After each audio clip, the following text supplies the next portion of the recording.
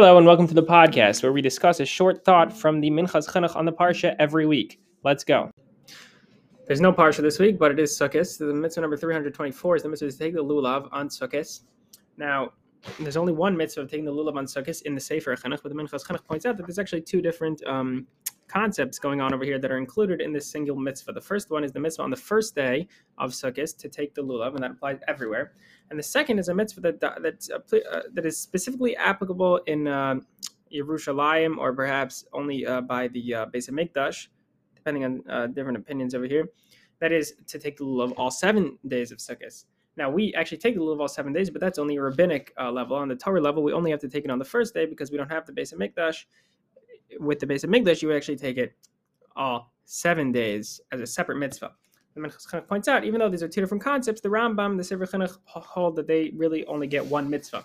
However, Rav Perlau, I don't actually have my Rav Perlau on me right now, but this is quoted in a old article by my Rebbe Rav Moshe Lechasin, where he talks about mitzvahs Lulav b'mikdash, this special mitzvah of Lulav for all 7 days by the Beis Hamikdash. Rav Perlau points out that some of the other opinions about counting the mitzvahs disagree.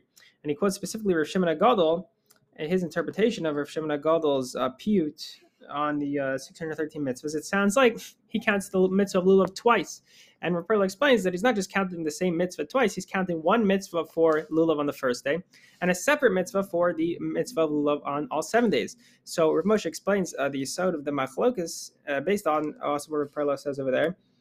Do you think that these are really two different concepts or not? As in, when we say that in the Mikdash you have to take the Lulav for 7 days, is that really just saying, the mitzvah of Lulav that we already have for 1 day, extend that and do that for all 7 days by the Mikdash?